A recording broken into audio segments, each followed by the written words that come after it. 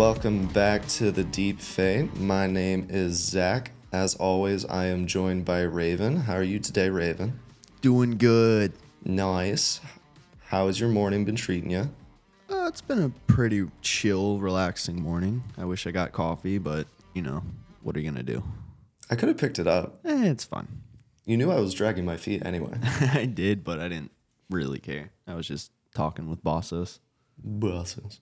Right on. Well, today we're going to be primarily basketball focused. Going to run through a notebook dump of some of the games I've seen this week, go over a few thoughts on them, get to some 2024 NBA predictions, resolutions, what have you. Welcome in the new year strong. Maybe get to a little bit of the NFL at the end, talk a little college ball. But first things first, going to Tuesday. Celtics Thunder. Thunder beat the Celtics 127-123. A couple things. One, I think Shea is a top 7 player in the league at this point without certifiable opposition, and it's not 7 or 6.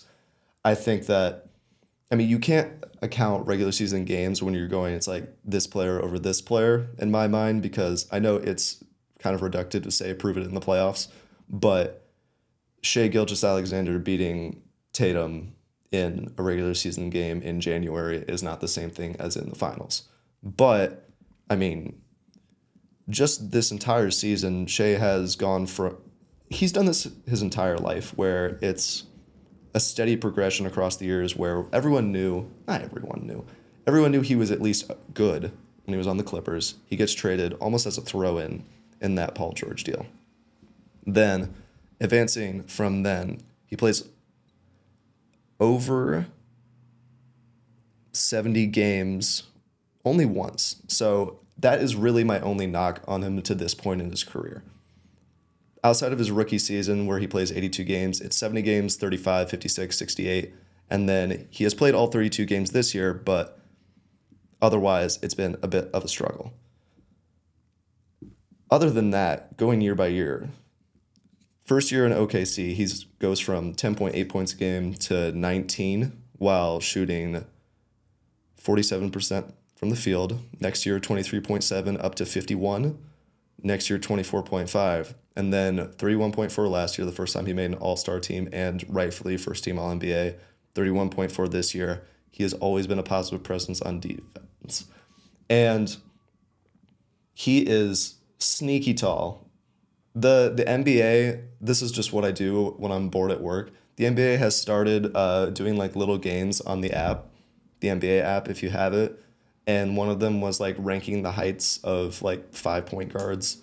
And people forget Shea's 6'6". Yeah, he's not short. No, along with all this, and again, that helps with passing, no shit. His turnovers are still quite low. He's never been a Chris Paul, even Damian Lillard in terms of assist numbers, but the ratio's always been good. He's currently leading the league in steals because of that height and length, higher than he's ever been at that regard. He's helped out a lot by the length that he has around him, Jalen Williams, Chet. That closes up passing lanes even further, and that has tightened up their defense and made him look even better. My point, summarily, is at the end of the season, we will get to this later, but he is already in the MVP conversation, and if we weren't in the era of the last 5 years where it's dominated by the 3 foreign players, Jokic, he's technically him as well, but Jokic, Giannis, and Embiid. Shea is, correct me if I'm wrong here, our best North American basketball player? I would argue that he is overall, yeah. He can do a little bit of everything. He can play really good defense, which I feel like is not happening as often in the NBA. You'll still get guys, but you're not getting guys like the glove. There's no one's getting these cool nicknames for being such good defenders anymore. Kawhi's the last one. Kawhi is probably the last modern defensive oriented player, but and no one calls Gobert the Stifle Tower. That's one of the more corny ones. And then there's Patrick Williams, who never lived up to the paw. Speaking of different different game this week that featured someone from the same draft class who, day by day, I'm mesmerized that the Bulls took Williams over Franz Wagner. Because earlier this week, although they lost to the Warriors, I'm starting to think that Banchero and him not only are going to be one of the top 5 duos in the league going forward, but Banchero reminds me a lot of Chris Webber early on, where he has been put in a position to be such a primary offensive hub, and he is built and plays like an old school 4, and he's in that position now, albeit it's been a little bit hazy where he's been at center a lot because Carter's been hurt, so on and so forth. But get him another shooter, and I think he's either like evolutionary Julius Randle or, again, that modern version of Chris Webber. On the other side, we'll get to the Warriors a little bit more in a second, but against the Magic, having someone like Looney or even, I don't know, just someone as strong as Kuminga is how you match up against the Magic. And then if you get their offense to start getting clunked up, which because they don't really have a true point guard outside of Fultz, Cole Anthony is more of a 6-man. That's how you gum them up. Moving on to Wednesday, Bulls, Knicks. Knicks beat the Bulls 116-110. Randall has one of the strangest careers ever that I've seen for not... I mean, the NBA is full of... full history. You got Tony Snell. You got your Tony Snells, the greatest Knick of all time, but a lot of weird careers for stars where you have guys like, I don't know, going all the way back to like your Spencer Haywoods who dominate, fall off, and then find themselves for a bit. People who get hurt early, Ben Simmons starting strong, falling off, and never coming back. Would you say the same with Gordon Hayward? Gordon Hayward? Yeah.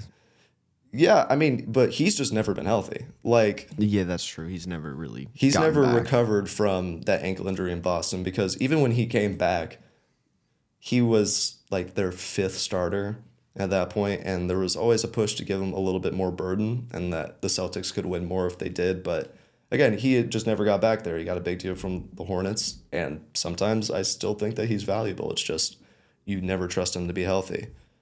But his relationship with New York has always been strange, and he's arguably having his best season as a pro, just efficiency-wise. He is at almost a career low from three-point percentage since he's been taking threes at a consistent rate, but his field goal percentage is the highest it's been in the last 5 years at just under 48.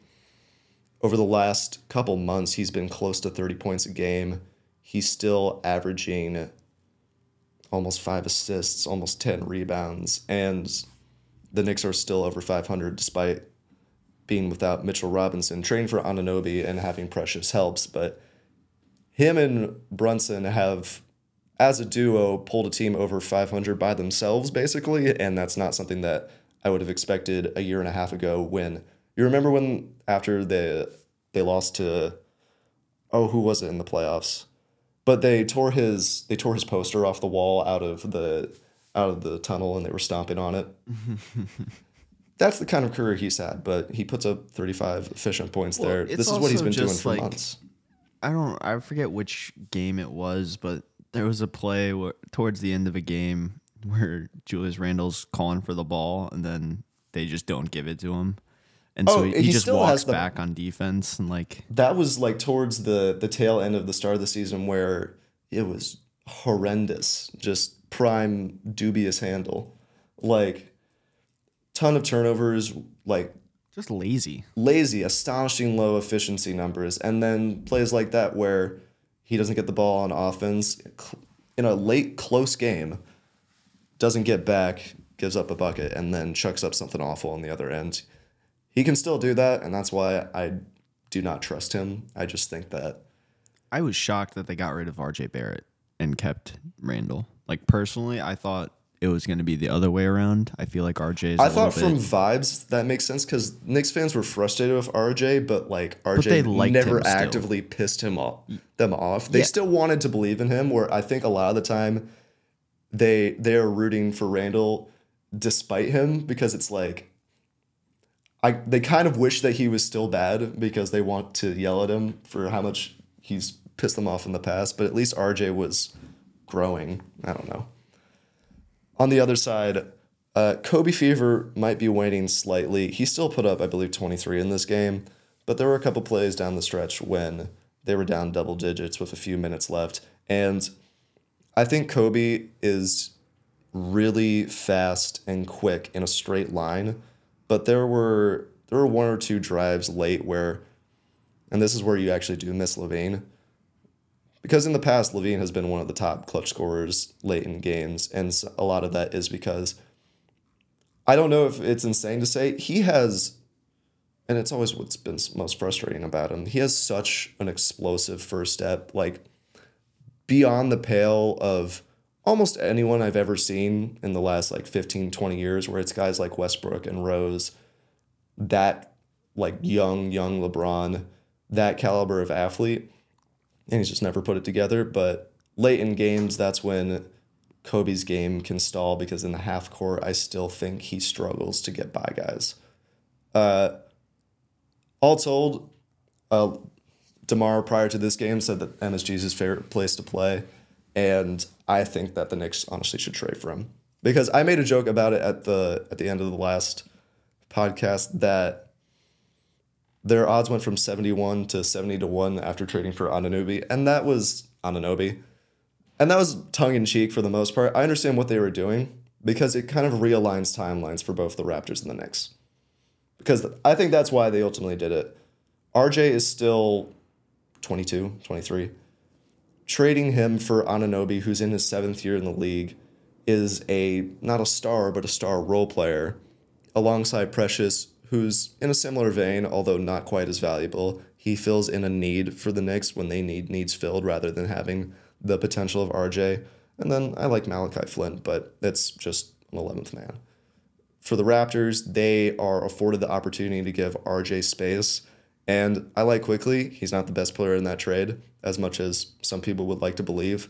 Again, star role player, better defender than his build would suggest, but they are just realigning their timelines, getting players that more fit what they need in the immediate term. I think that it made sense, especially because they weren't giving up a lot of draft capital. Whatever they pay Anunoby is what matters most. But I think that because DeMar is on an expiring too, you could get him for a surprisingly low amount, where they don't have the Obi Toppin or just like the one young player toiling on the bench anymore that they could throw in a DeRozan deal. But to me, that feels like the one where you give up a pick or two, like one lightly protected first, one more heavily protected first, and just contract matching at that point. Like I don't Can you think give money like how some of the other sports do, where you just throw in like you can't just like pay off the difference. Like it would have to be some combination of like a Josh Hart, Isaiah Hartenstein. I mean, you could put Randall in there, but I don't think that makes sense. The big one is Evan Fournier, because even though he's functionally useless to them, he makes $20 million a year. So him and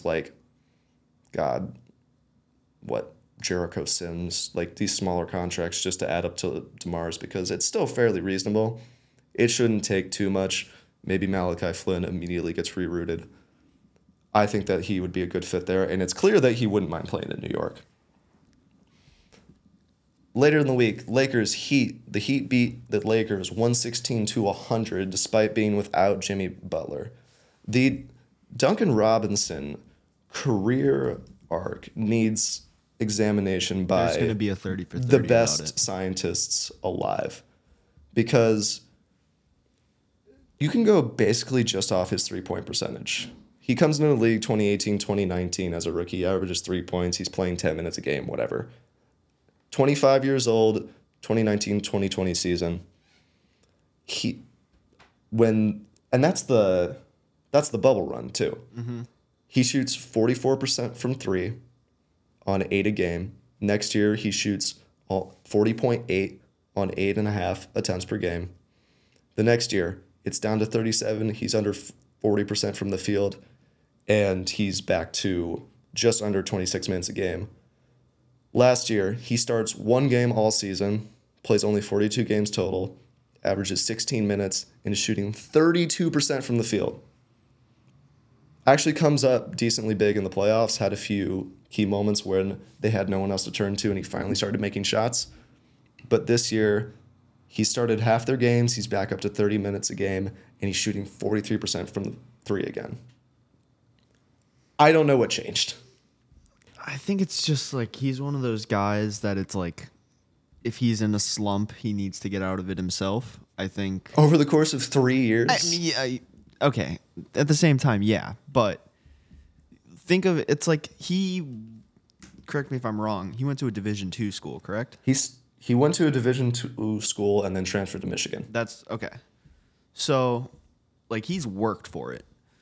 At certain point, you're gonna. I'm not saying he's burnt out, but like you're gonna struggle. I think a lot of it could be written off as just a fit within those specific Heat teams. But even then, like their roster, that's kind of some of the beauty of it. Their roster hasn't changed that much. The core pieces have remained the same. And like honestly, this season it makes even less sense because they lost Strus and Vincent, and Caleb Martin has not been the same. Like, why is he? I don't know. My point is that maybe for shooters especially, and this is if you listen to guys like Redick or J.R. Smith, confidence might literally just be everything. Because if he just got shook for 2 years, then found himself in the playoffs last year, and then and is like and he's back, that, yeah, it's like, oh, I'm good. That it kind of just shows the fragility of some of these athletes. Not only these athletes, but just like a career. Yeah, I'm on the same team. Like, we don't have to stick on Josh Richardson for long, but Josh Richardson too is playing 27 minutes a game for them. He's played 25 games. He's averaging 10, 3, and 2.5 on decent splits. Like, cool. I thought he was out of the league after last year. I don't understand how the Lakers didn't pick Jaime Jaquez when they had the pick one before he was taken. I actually don't mind Hood-Schifino. I liked him coming out. And the very, very sparing minutes they've given him, I think he looks more comfortable than a guard who never plays should. But, like, Jaime hit a shoulder fade on LeBron in the fourth quarter clean. While it was close. And it's just like, this dude has stones of steel, and he's going to be not only in the league, but probably a member of the Heat for the next 12 years, and everyone's going to be angry the entire time. It's the type of thing where it's like you see a guy, there's always rookies that believe that they have the capabilities and will try to take on these like legendary players like LeBron.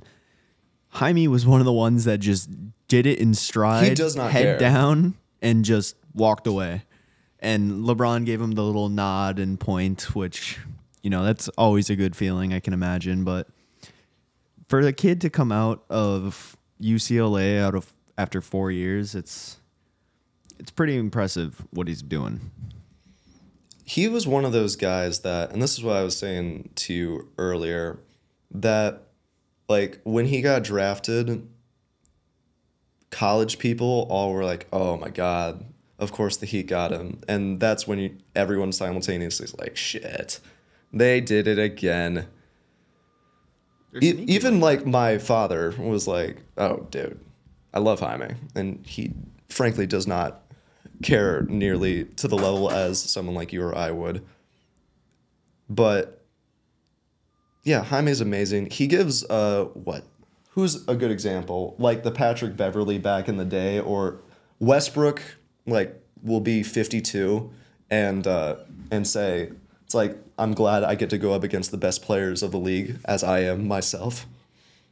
Jaime's 22, 21, and 22, and already getting nods from people. Carries himself that way. His averages have only gone up as months have progressed, and he's a strong defender.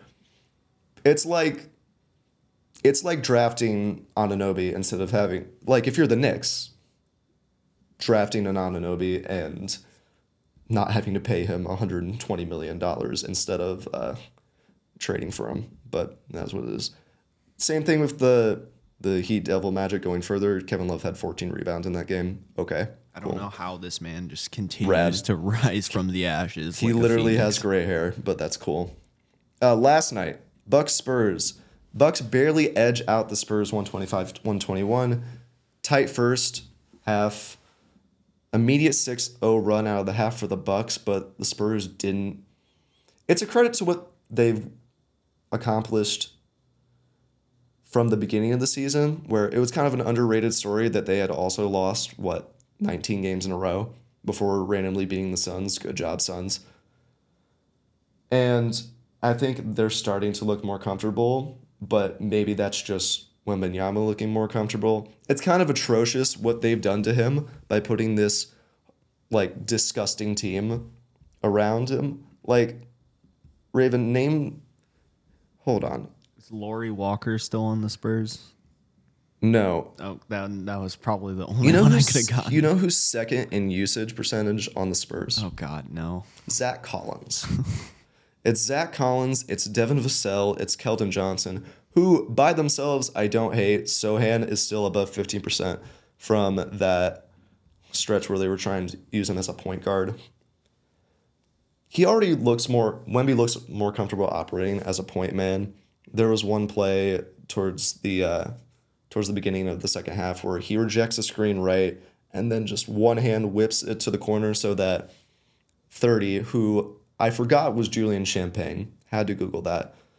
He vainly faked and then tried to dunk on Brook Lopez. It was just pathetic. Like, there's 20 of those a game because he has players that are not only meh. I mean, Champagne shoots like high 30s percentage from three on low volume, and that's literally all he does as a basketball player. And then they have 6 of those guys.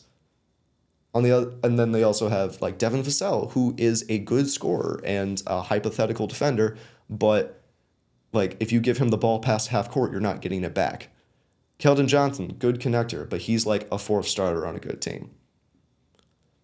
They did not surround him with enough talent or a point guard in any sense, and it's extremely disappointing because I think if they had, like, I don't know, Ryan Arcidiacono, who can at least like throw an entry pass, they might have won this game.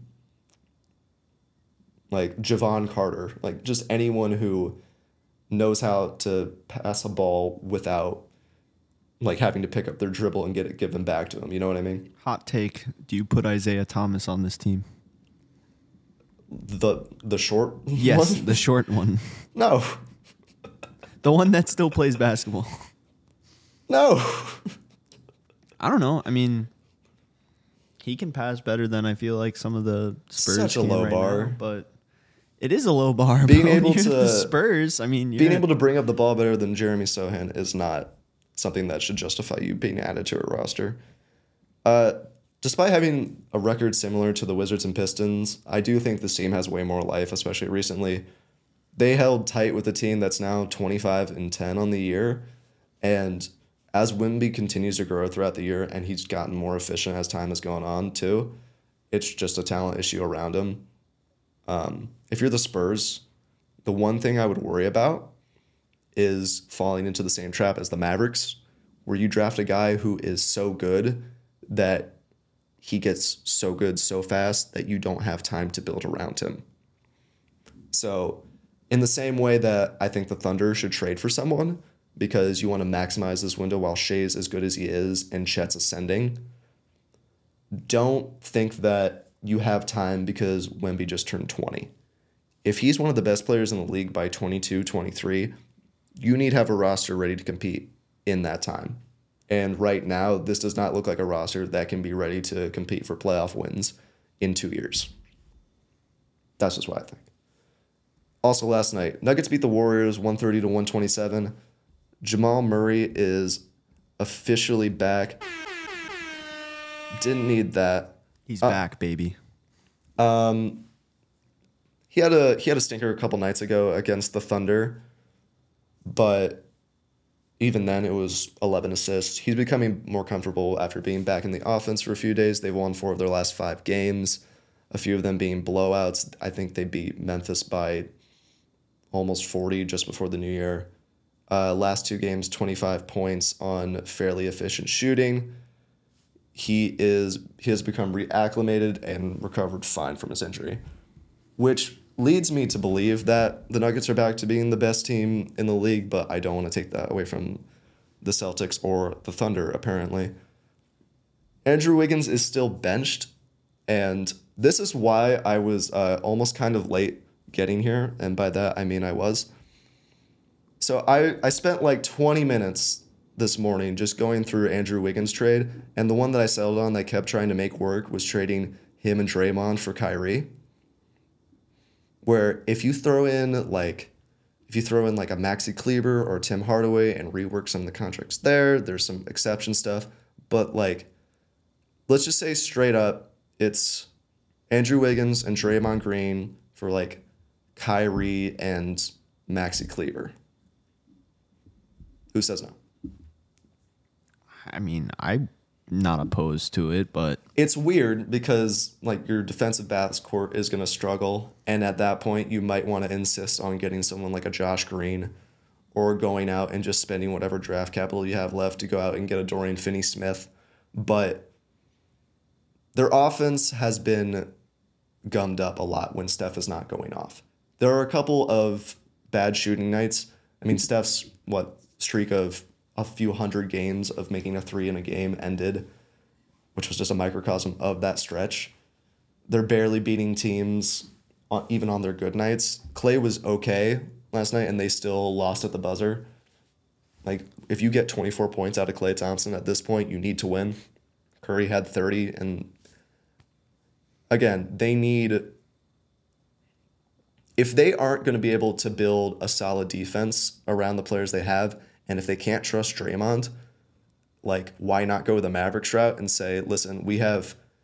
And imagine Kyrie on Steph on the same team. That is possibly the 2 greatest ball handlers ever. the defense would be tired within the first half. Like, the Yeah, amount but of just- running you But would just have turn to into do. the spacers. Literally. They're going to shoot 42% from 3 combined and score. I saw the other day that I think still both Embiid and Maxey together combined are averaging over 60 points. I don't know why the same thing couldn't happen there or come close. It was just a thought. The defense would be terrible, but it would also open up an opportunity for Kuminga to get more minutes, who I think is their most impressive athlete. He had 16, 4, and 4 last night. He's imposing over everyone physically who is not a center. He didn't score past the middle of the third quarter despite a shootout incurring, and I just don't like how they use him. And maybe it's selfish to say get Clay out of there, get Wiggins out of there for the sake of Jonathan Kuminga, especially because he's ironically shooting the lowest effective field goal percentage of his career. But like, the dude is 22. Please give him the ball more. You know how talented he is, and he is speaking like publicly about how he wants the rock more, and he's, in my mind, he's done enough to deserve it. And again, maybe it's unrealistic for them to trade off some of the key members of their last championship for the sake of Jonathan Kuminga and getting Kyrie Irving. I just thought it was interesting. Jokic masterclass, 34, 9, and 10. Ridiculous game winner.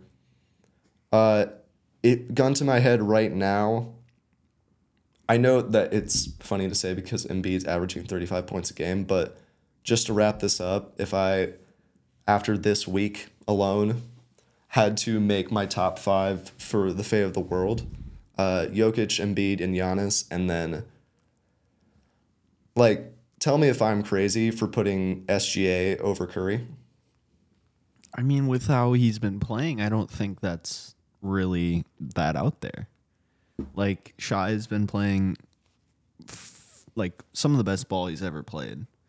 Curry is playing arguably some of the worst ball he's ever played. At least very recently, it's been some of the worst that we've seen in a few years. And not saying that he can't like turn it around and save this team, but at Of course he can. like you said, gun to the head right now, I think putting Shy above Curry is not a crime. Like, I feel like that is just based off stats and how those teams are doing.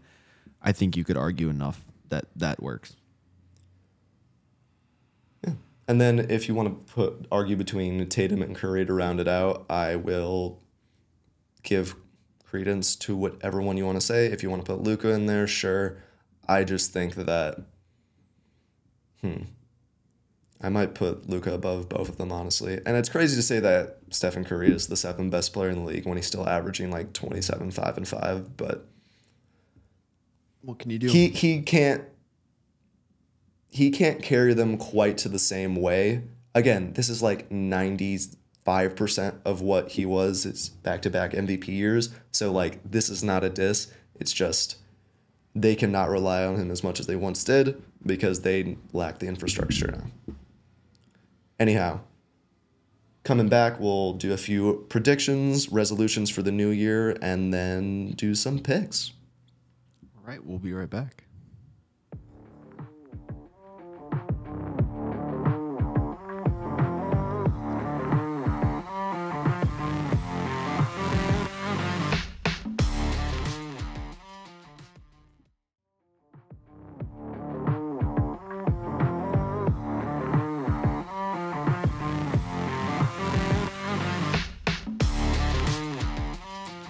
All right, coming back.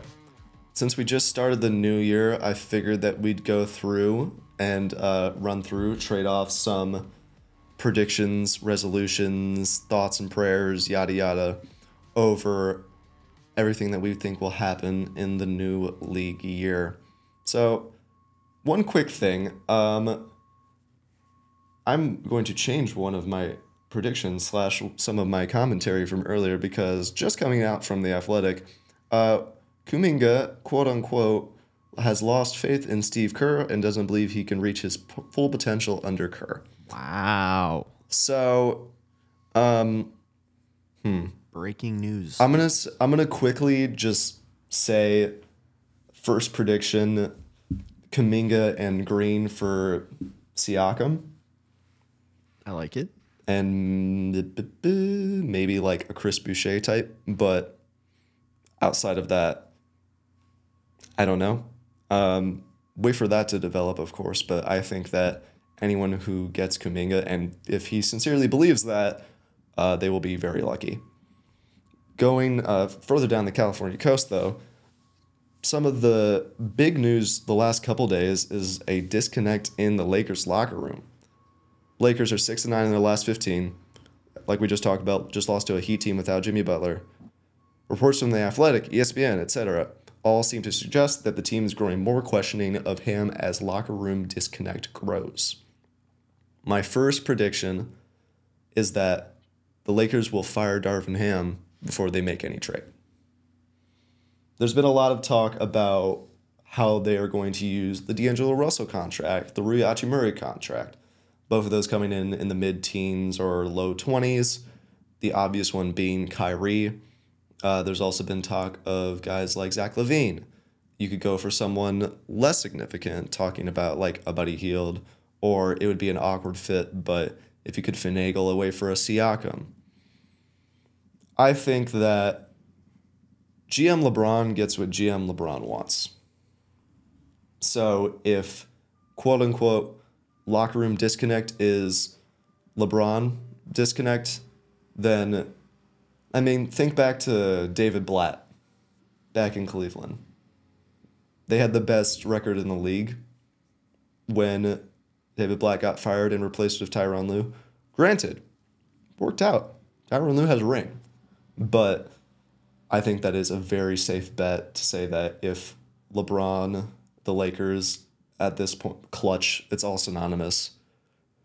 If he wants Ham out, and these reports have veracity, which by all accounts they do, then he's probably gone sooner than they actually bring in any new personnel, because why would you make a trade and then fire the coach?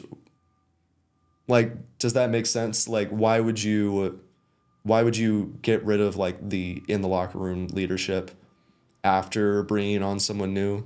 Because if you're trading for a Levine or even a Kyrie who's been around the block, it wouldn't be that shocked by it.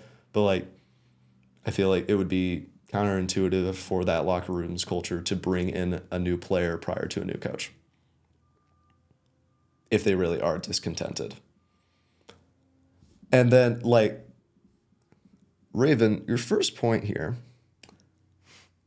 do you really believe that the Bucks would be better without Adrian Griffin? I mean, right now, I just don't really have faith in him.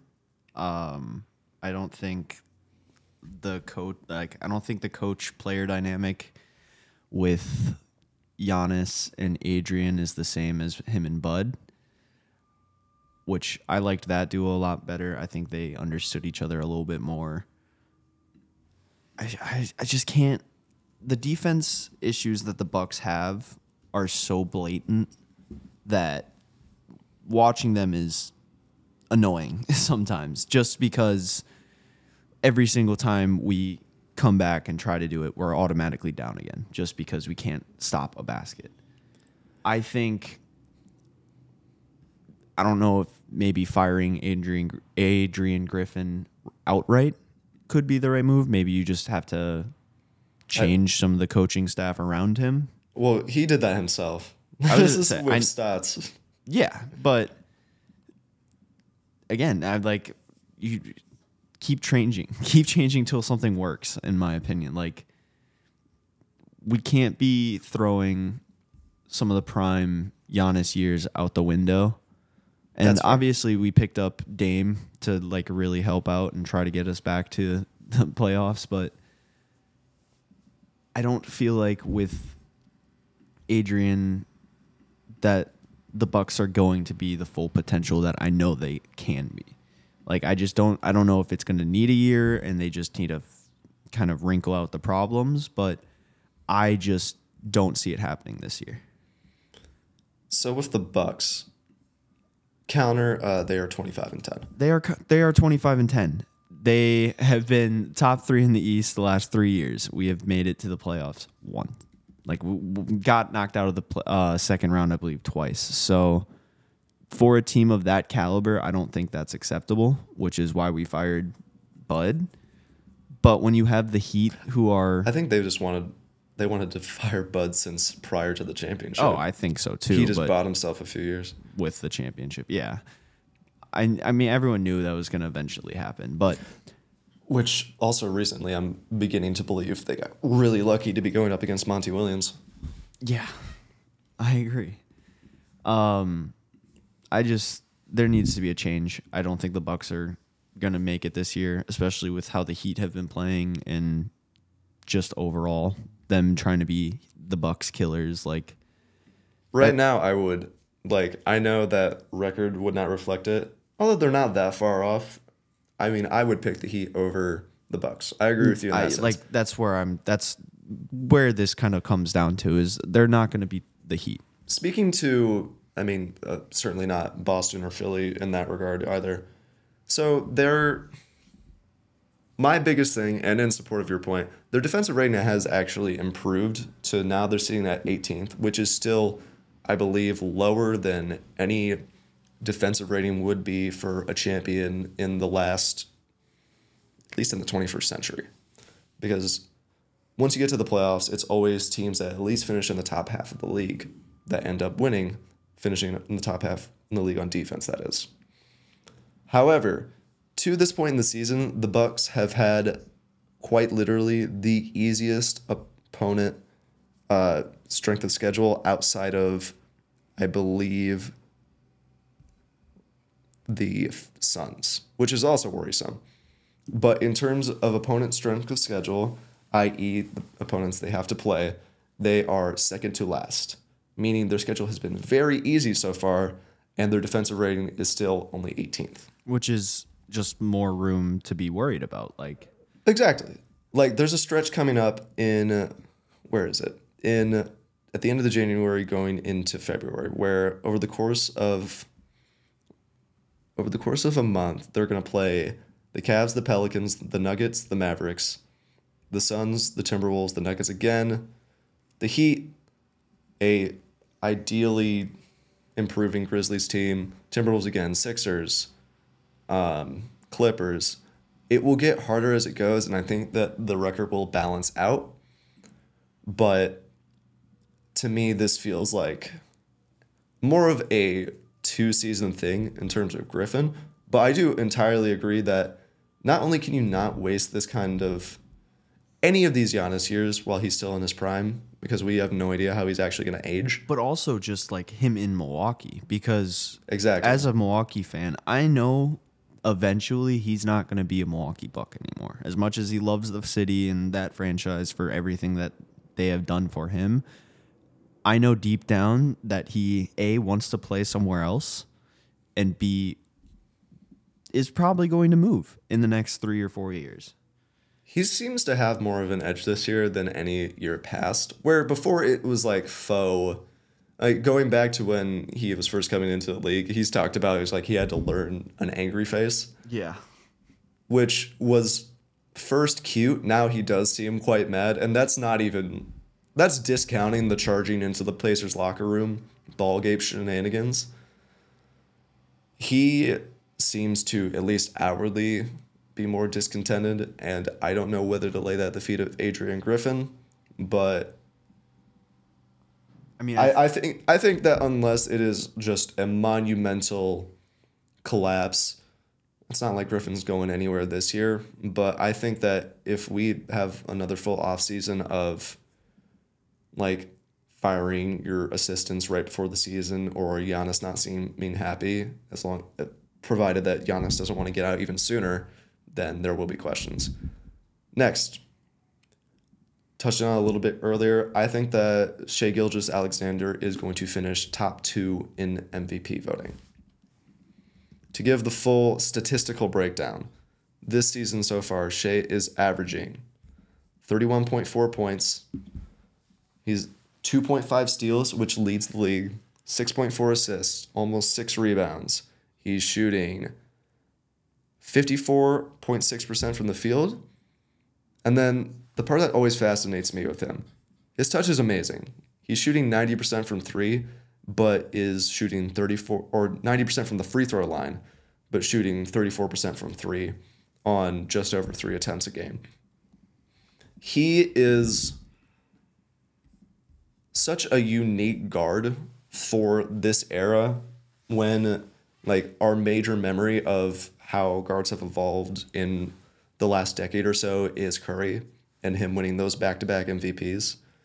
So to see a guy come along and while playing solid defense, of course, is not a three-point shooter is kind of weird. And right now I think his only competition is Embiid, who granted is putting up 30 and 10 at minimum every night.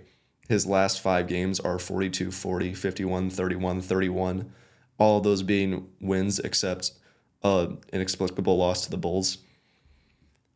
He is leading the league in points per game for the 3rd straight year. He's averaging almost 12 rebounds. He's up to 6 assists, while his turnovers have only increased marginally. He's still playing great defense. He's just under a career high in blocks.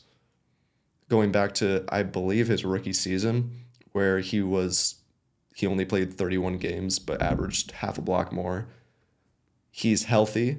He's started 26 games this season out of, I believe, a possible 36. He has been 33, pardon me.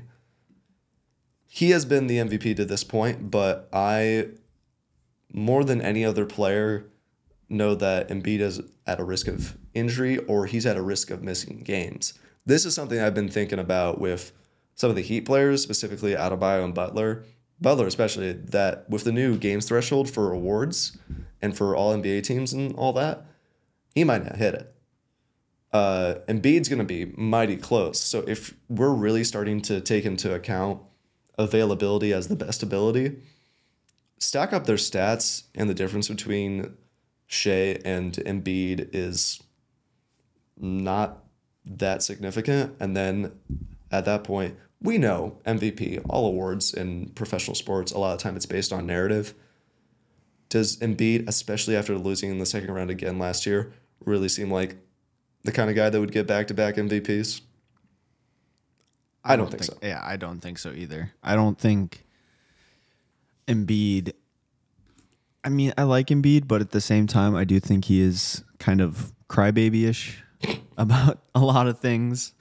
Not to say that a lot of these guys aren't crybabies when it comes to certain things going their way, but shout out Luka and King LeBron.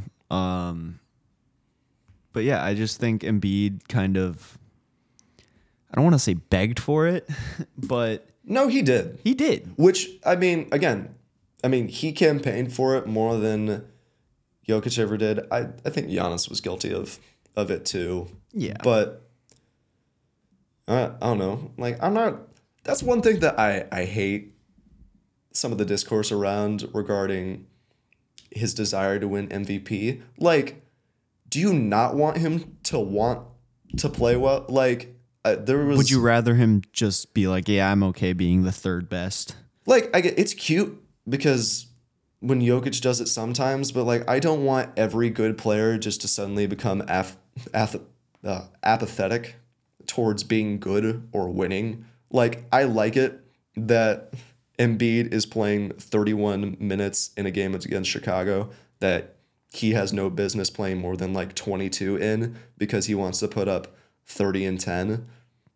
And I mean, was it 2 days ago he put up a triple-double too. Like, you don't want stat hunting in the Westbrookian mold where they're only winning 45 games and he wins MVP based off of that. But like, it's not like he's playing 48 minutes just to get Wilt Chamberlain stats. Like, I've never liked that part of the discourse where it's like, oh, he's just stat hunting. He's stat hunting because he's fucking awesome and he's in the game. Like, what are you talking about? Anyway, I think SGA isn't the benefit of not having that discourse around him, and because the Thunder are such a good story themselves, and if Embiid falls off in any manner, I think Shea is going to be number one. Next, but let's combine a couple of these because I said that the Thunder need to get one more piece to be a true contender to get to the finals. And I'm saying the same thing with Dallas. Dallas, I think, is a little bit more ready. No. I think, ready from the perspective that Luka has made the Western Conference Finals, and Kyrie has obviously won a championship too, albeit it was now 8 years ago, so I'm not really going to factor that too much into the equation. They have lead stars who have at least been there or close before, so if you want to say that when they get to the playoffs, you trust them more than you trust the Thunder, I get it. But I just think that Dallas needs a starker change to be able to get that far without a legendary Luka run, whereas the Thunder, I think they're maybe one guy away, like completely, and it does not need to be a significant guy. Like a Cody Zeller or just someone to... Not someone that bad, but like... someone to just be Cody Zeller like 6 years ago. Yeah. No, thinking more like... a name I've heard with them a lot is Jared Allen. That would work. I mean, a guy like Allen or even on that team, like Okoro, a defensive wing, I would have said Anunoby. Anunoby would have been the perfect guy for them, but too late. They're also at the benefit of being able to package a lot of these younger guys for 4 stars. Like, you have your Aaron Wiggins of the world, who I actually kind of like personally, but you have, Lou Dort's on a very tradable contract, although he's extremely important and has played every game this year, save for, I believe, one. I would trade Giddey if you can, just for vibes reasons, but that's my own thing. Also, to trade up, well, also, he's not an efficient scorer. He's a good passer, and he's shown stuff on defense. there was the clip going around of him trying to do the half spin move and it being like the 2K stock animation where it's just like the slowest turn you've ever seen. But it would also clear up space for guys like Keason Wallace, who is awesome and is hyper efficient at, I believe, just turning 20 years old. Isaiah Joe Hive is strong, and I think that he could be JJ Redick given the chance. Kenrich Williams, the other Jalen Williams, Osmani Dang, who I think people have forgotten about, but I will never forget, even if he plays 9 minutes a game.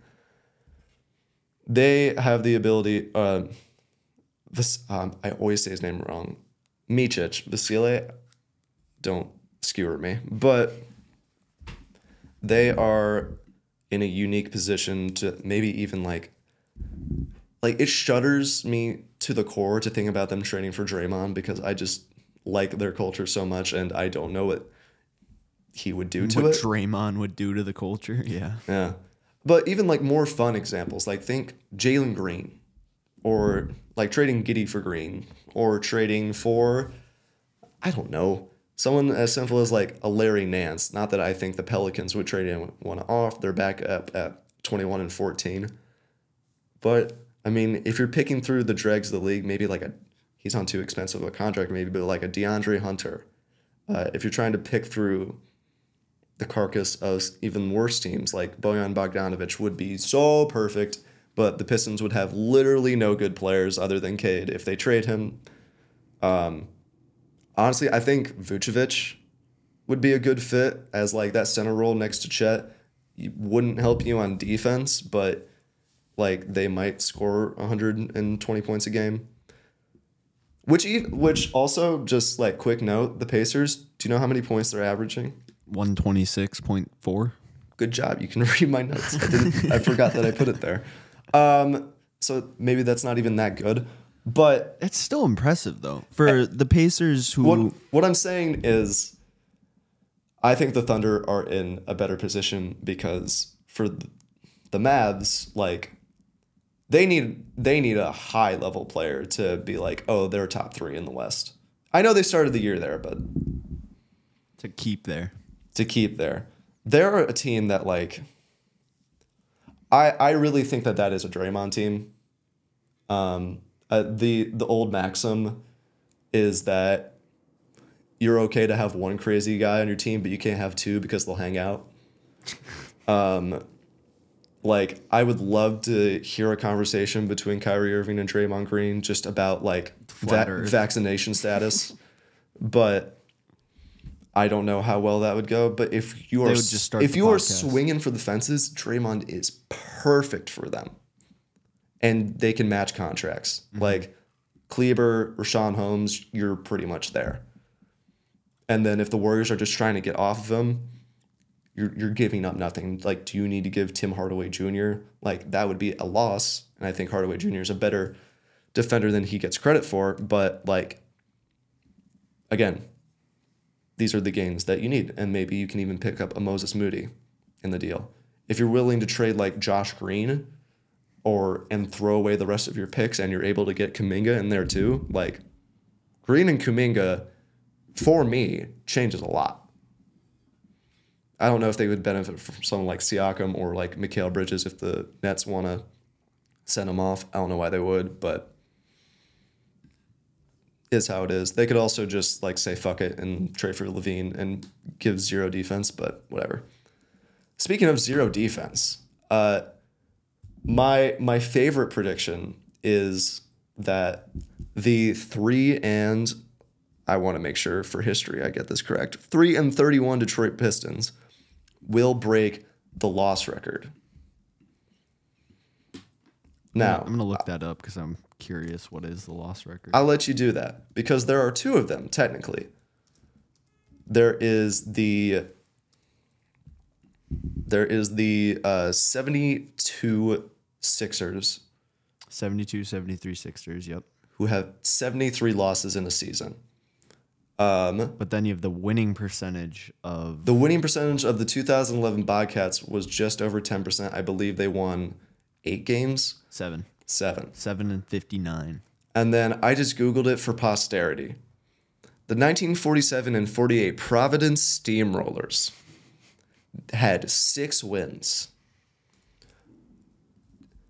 I don't think it's impossible that they at least tie it.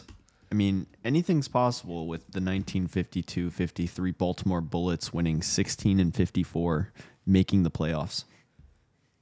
God. And then they lost in the semis. How did sports actually why didn't they just give up on them? Okay, because also looking at it, like going off of strength of schedule again, the Pistons, I mean, they've had a tough schedule, but like there's games in there that they should be winning. But like it doesn't get a ton easier. I know this is a huge waste of time, but like if you're listening, then deal with it. They play. Oof. Wow. Okay, their next few games: Warriors L, Nuggets L, Kings L. So okay, we're trying to get above 6. They play the Spurs at home on January 10th. I think the Spurs are playing better than them right now, but granted, the Spurs net rating is actually lower. So I think that's weighed down by some blowouts. I think the Spurs are better. I don't think they're going to win it. They play at the Wizards. I think the Wizards are a dumpster fire, and that seems like a game they can win on January 15th. But then from there, it's like, let's say they win one of those. They're at 4. And then, oh, God. They play the Wizards again. They play the Hornets. And then, oh, dear, they play Hornets again. So it's going to be close. Their schedule's kind of hard. They still have to play the Celtics twice, the Pelicans, the Knicks, the Timberwolves, the improved Grizzlies, the Hawks, who will probably have Jalen Johnson by April. I think we could be looking at less than 10 wins.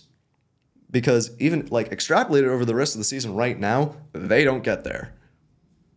So if you are going off of all of NBA history, I think they'll get over 6. I don't know that they'll get to 9. Imagine if they trade Bogdanovich too. It'll be really close. I'm going to say it right now that I think they end up winning 8 games. You heard it here first, folks.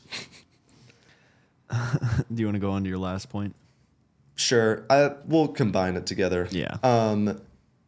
I think that despite your belly aching, I think that Milwaukee and the Clippers will be 2 of the teams in the Final Four. And I say those 2 specifically because of the commonality of big trades that they just made for guards. One being Damian Lillard, obviously, and the other being James Harden. To my immense chagrin, the Clippers are 4th in the West right now. They're 21-12. They're 7th in the league in net rating at positive 3.1. They are top half of the league in offense and defense. Their strength of schedule has been questionable, I will say. So it might get harder, and there are still absolutely moments where it's clear that these guys are still a little confused about how to play together. But when it is humming, oh my God, it is humming. It is like Houston Harden times 5, because instead of Eric Gordon and Ryan Anderson, it's like 2 of the 50 greatest players to ever live. And then Russell Westbrook comes off the bench and leads a good bench unit. And they still, like, I remember at the beginning of the last year, I read at least 1 or 2 pieces where it's just the Clippers have spent the most money of any team ever, and they have so much talent around it.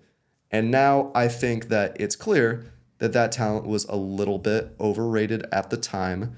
Norman Powell is not quite the superstar that we thought he was, but they still have Bones Highland, who plays 16 minutes a game on this team for some reason. Kobe Brown sucks. PJ Tucker is first team all cardio, like Hall of Fame chest puffer. Fun fact, I'm just looking at his cleaning the glass page. It's hilarious because he's in the 99th percentile for assists to usage rate, but he's in the 19th percentile for assist rate. It is because he is literally in the 0th percentile for usage. which means that for those who don't know, he finishes the least of a team's offensive possessions in the entire NBA. I'm very glad to have Daniel Tice back in the league just to see how many times a guy can get fouled without it actually being called. I sneaky like Amir Coffey, and he's only 26. You know what blew my mind today? What? How old do you think Ivica Zubac is? Like 26? I thought he was like 31. No, I know who is still pretty young. He's 26. I could have sworn he was way older. He just looks Norman Powell, who I just made fun of, is 30. Like, how is Zubac 26? It's the hairline. I know it's the hairline, but God. But yeah, I mean, you can call Harden a swingman or a two. He's point guard on this team, and he has fully taken control when he is in the game. He's been relatively healthy. Honestly, he's played 28 games despite getting traded right at the beginning of the season. He's played one less than Kawhi. Like, again, it is all a matter of health. And, like, knock on wood, this goes back to when they lost in the Western Conference Finals a couple years ago. They made it because they were healthy enough, but once people started to go down, i.e. George and Kawhi, it fell apart. But, like, if you gave me the guarantee that all three of those guys were going to be healthy, I would pick them to win the title right now. And that hurts my soul as the preeminent James Harden hater. But, like, I really can't argue with what's been happening. Going off year 2 picks, I'm choosing the Wolves and the Nuggets to make it out the West, and the Heat and the Celtics to make it out the East. I think for the Nuggets, it's questions on depth, although I like Peyton Watson a lot. I've seen like what they got out of him. Good draft pick. Christian Brown's still there. Aaron Gordon's back. I'm glad. When I saw a dog attack, I was like, I'm just like glad he's alive. Worst, yeah. And that he came back quickly. He looks okay. I'm glad. Again, just glad that the guy didn't get messed up about it.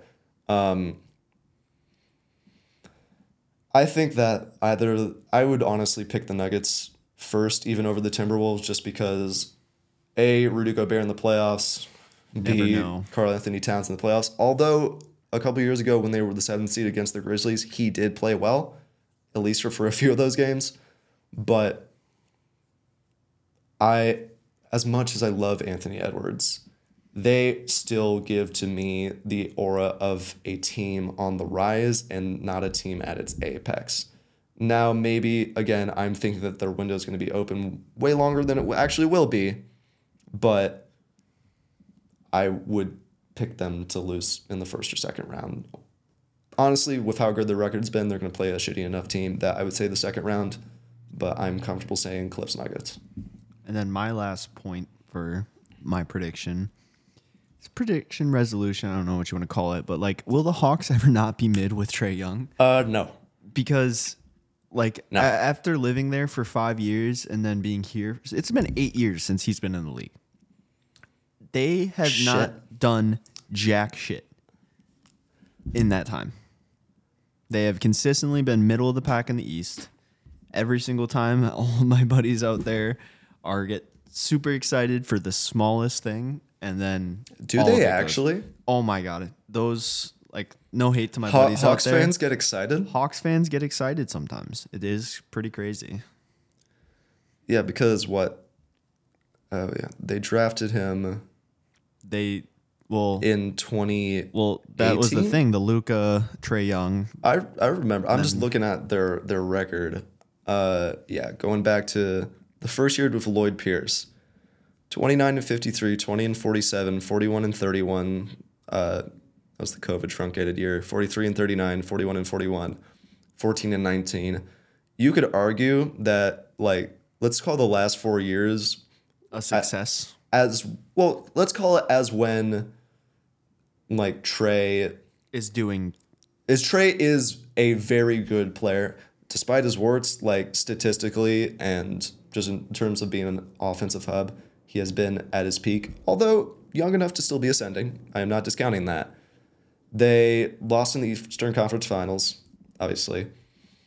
Lost in the first round, and this year they are not on track to even make the first round, which is disappointing because they were so fun with Jalen Johnson breaking out, and I thought maybe getting rid of John Collins and just freeing up space for like the Onyeka Okongwus of the world would really help them.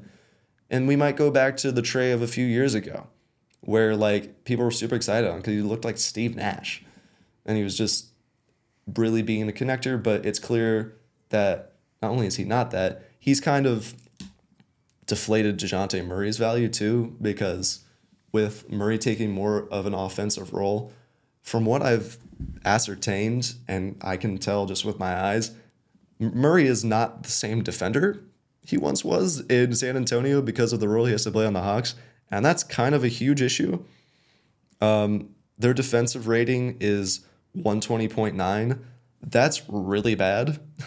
No matter what era of the NBA you're playing in, it's 27th right now, and they're currently slightly negative in point differential. But they're top 5 on offense. Like you can never give Trae shit about how he runs an offense. And I'm not. I'm just asking if they're ever going to be good. It's weird because he's we'll wrap he's a up good after player, this. but like, he's a good player, but like he can't be the best player. But who can he be next to? I was just say, who is better than him that he can reasonably play with? Because you could say like the answer is maybe Steph like 3 years ago.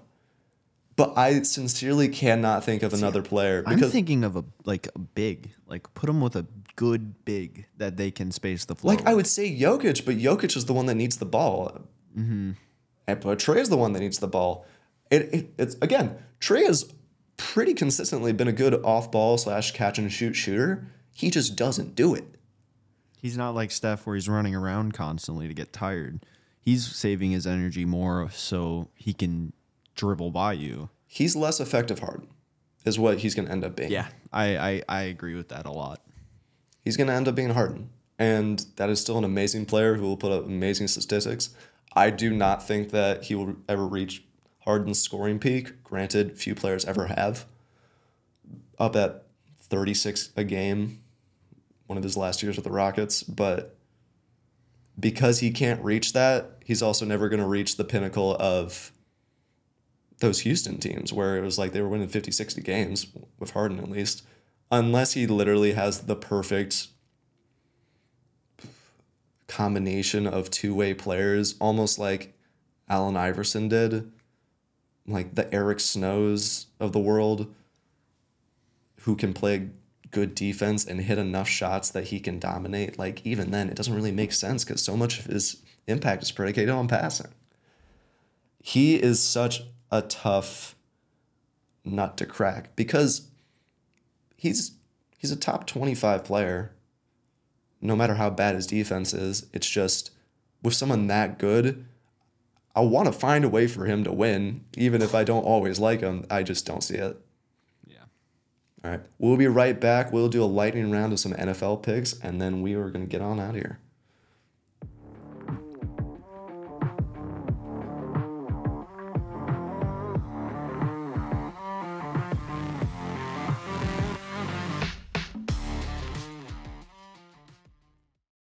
Alrighty, everyone, welcome back. We're going to go through a quick little lightning round of the NFL games this weekend, last week of the regular season. We're going to try and keep it to just a few minutes, run through each game, give quick thoughts, and then skedaddle up on out of here. First things first, 2 Saturday games tomorrow. First one, Steelers at Ravens. Ravens are resting all their starters. OBJ on Twitter was... He got a boat. Good for him. He got a boat. Lamar Jackson, do not get on the boat. Do not get on the boat. For the love of God. If you ever listen to Giants fans, don't get on the boat. Don't get on the boat, man. I'm going Steelers with this one. I think they're resting all their starters. To the OBJ point I was making, people were like overthinking it, saying that they were going to bet on his overs because he had contract incentives. to hit, and that so they were going to play him, and he's like, nah, bro. Not worth it for him. Steelers over Ravens. Saturday night game. Texans Colts for playoff implications. Winner of this game is going to make it. Loser is almost definitely going to be out. Texans at Colts. CJ Stroud is back, but no Tank Dell. Colts have everyone. What do you got? Taking the Colts. I'm sticking with my son, my Lord and Savior Stroud, who should have been a Bear. Okay. The 12 o'clock slate on Sunday, 6 games. First, Jaguars at Titans. If the Titans beat the Jaguars, there is an outside chance, not only did the Jaguars, not even an outside chance, if they lose to the Titans, one of the Colts or the Texans is going to win the division. And then if the Steelers also win, the Jaguars are completely out of the playoffs. It's a must win. What do you got? I haven't really liked what I've been seeing from Lawrence since his little ankle injury. He's been playing well, but just not last well game enough. was nice because their defense dominated and he didn't have to do too much. No. And Josh Allen is a real edge rusher. CJ Beathard was in. It was easy. I think the Titans might pull this one. It's going to be close. I want it so bad. I just think that Henry has also been pretty terrible the last few weeks. And if the Jags defense plays half as good as it did against the Panthers, I don't think the Titans are that much better than the Panthers at this point. But, like, Will Levis, you're my starter for the next 3 years if you beat the Jaguars in this game. But I'm going to have to take the Jags. Vikings at Lions. Lions still technically have a chance at the 2 seed if the Cowboys somehow lose to the Commanders, but given that the Cowboys are going to actually be playing for something in that game, that seems exceedingly unlikely. I want the Vikings because I think that they're not going to risk their stars when it is like a 5% chance that they actually make it. Yeah. I think that they are going to take it easy and their starters might play like a quarter. Maybe I'm overthinking it. I think this is still such a big, especially with the heartbreaking loss the Lions had last week. I think that's actually a good point. The city is like, I don't know, Oliver, my co-host for our show, was showing me a bunch of the like billboards that are around Detroit. Decker reported, yeah. And then like the crossed out 12-4 or 11-5 or whatever.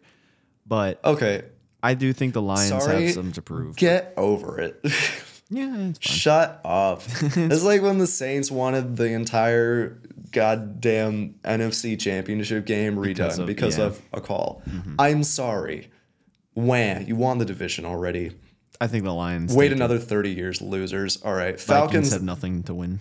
Falcons at Saints. Ooh, what a fun game. It still technically has playoff implications, I guess. Arthur Smith supposedly not coaching for his job, but like maybe don't blow this one too. Who do you got? I'm going to take the Falcons. In terms of talent, sure. I hate both of these teams. That's what I'm saying. It's not a great game to pick or bet on. So if the Saints win, it's like a 50-50 shot that they make it. If they lose, it's, I guess, theoretically not impossible, but they need help. Falcons, same thing. If they win, they need some assistance from like the likes of, they need the Bears to win, and I think like the Seahawks and Vikings to lose, something like that. So both of these teams want to win, and in a, I guess, do or die, it's do or probably still die. I guess I'm going to take the Saints because I trust them more than Arthur Smith on the road. Valid. Or Taylor Heineke. Jets at Patriots. This means nothing. Who cares?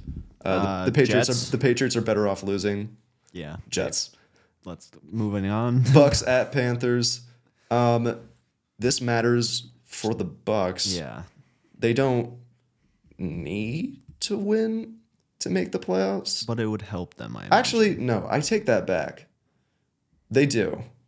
Because if they lose and the Saints win, I believe they are out. So this is a must win. They're going to be playing everyone. Bucks, easy. Agreed. Browns at Bengals. Not much to play for here. Browns are resting their players, right? I think so. I mean, I say that not believing they can drop it all. I think there's I don't think that the Bills can overtake them in wild card standings, even if they lose. Because, yeah, it's either the Bills would get to the 2 seed. If the Dolphins lose, they drop to 6. There's no way either the Colts or the Texans. The Browns have nothing to play for here. I think the Bengals, purely because they'll at least like send out their starters for a bit, whereas the Browns are going to actually be resting people. The game that actually matters between me and you. Loser. I mean, we can... Bears at Packers. Let me cook now. Give your thoughts while I double check the line on this, because I want to know if it's moved. That's fair. Packers looked good last week against the Vikings, even though the Vikings defense is not that great. Jordan Love has been looking okay. The weapons have been staying healthy, and as long as they can continue to do so, I feel like the Packers have a decent chance. That being said, DJ Moore did get snuffed out of the Pro Bowl pick, so he's going to have a little playing chip. mad. Yeah, he's playing mad. He's going to have a little chip on his shoulder, so I think it's going to be actually like one of the closer games this week and more entertaining ones, but I got to pick the Pack. Versus the beginning, it's kind of funny how this year has gone, because at the beginning of the year, I think both of these teams were over under 8.5 wins. Middle of the season, that seemed ridiculous, and now they're both going to finish right around there. The Bears obviously under, but if the Packers win, they make it, and if they lose, they don't. Same with the Bears, right? Or no? No, Bears are out. So they're just here to play spoiler. They're just trying to bring me down. Yes. So the line has not moved. It's been at 3 all week. I know that home advantages have changed a little bit. I would also favor the Packers in this game. Is it in Lambeau or it's in Lambeau? Okay. Yeah, I would. I have 2 dueling forces in my head here. And I know this is going to make this go longer than it should. But one, team. I want them so badly to knock them out, because it'll be like the Lions last year, where it's just like, hey, like, you thought we didn't have anything to play for. Take that. The other side of this, if they lose, if your final loss of the season is to the Packers, I think it's way more likely that they actually move on from Fields, especially if it's like a fumble to end the game. Again, when the game starts, I'm going to want them to win. But like, pragmatically, right now, I don't want them to. That's fair. I hate your team. But respectably, respect to Justin Fields, the one thing that I'll agree with him in any of the intervening months coming up, there's nothing much to do in Green Bay but watch football. These fans stupid loser fans. These fans are going to go crazy. Cheesehead drunks. I hope they lose for the sake of my joy. But I also drinking after alcohol. the fact, I won't be so mad if they win. That's all I'm saying. Cowboys at Commanders. Cowboys have something to play for, so they're going to beat the hell out of them. I don't really think there's much else to say. No, yeah, next. Shout out Eagles for completely blowing it. Broncos at Raiders. There, again, is nothing to talk about here. R.I.P. Kind of Mr. Unlimited. Yeah, boring game. It is a meaningless game unless you bet on futures. God, I guess I will take the Raiders at home over Jared Stidham on the road. I would take the Raiders. Yeah. I think Max Crosby's going to devour. Eagles at Giants. Like, Eagles, but it's not as sure as it should be. Not by much, or isn't. It does not feel safe, which speaks so much more to the Eagles than it does the Giants. I will always cherish Tommy Cutlets, but Tyrod not starting for weeks is one of the dumber things that's happened this year. Seahawks, Cardinals, to have a chance of making the playoffs, the Seahawks need to win. And as frisky as I find the Cardinals, with something on the line, I cannot bet for them. So I'm going to have to take the Seahawks. Yeah. Gannon confirmed that Kyler will be the starter next year. That does not surprise me. If there is a prediction we're making right now, they're going to be the team that takes Marvin Harrison. Rams at 49ers. The 49ers aren't going to play anyone, I wouldn't think. Yeah, there's no reason for them to. But they also don't like the Rams. So, like... They might play, like, someone. They might play it's something that I heard floating around that they might, but especially with McCaffrey going out a bit early after tweaking his calf last week, don't play games. Yeah. I'm taking the Rams because I think that even as much as these teams would like to beat one another, I cannot in good conscience think that the 49ers would risk, with their injury issues of the past, they would risk how good the season has been in a meaningless game against the Rams. I agree. Chiefs at Chargers. The Chiefs aren't playing their starters, but like, good God, I guess the Chargers. But I'm gonna take the Chiefs still, honestly. like, I can't blame you because there's still enough infrastructure there that. I mean, like I said every single week, Quentin Johnson is your receiver. You cannot. He is a receiver. Yeah, he is certainly a receiver on a NFL team. Mm-hmm. And then. Wrapping up. No shade to Bears Packers, which is, I think, one of the two best games of the week, but the real one, Bills at Dolphins. Yeah. Who you got? I'm going to go with the Bills just because the Dolphins' injury problems. I know. Here's the thing. This is really like my personal bias because I have been on the Bills wagon for the last 4 wins. They've been averaging almost 26 a game over that streak, which is impressive because sometimes it's not been pretty, including last week and against the Easton Stickers. It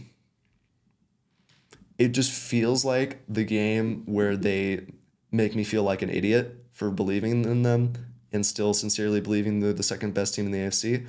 But if they win this, then they literally are the 2 seed. So I'm going to trust my gut and say Bills, but like it's in the back of my head.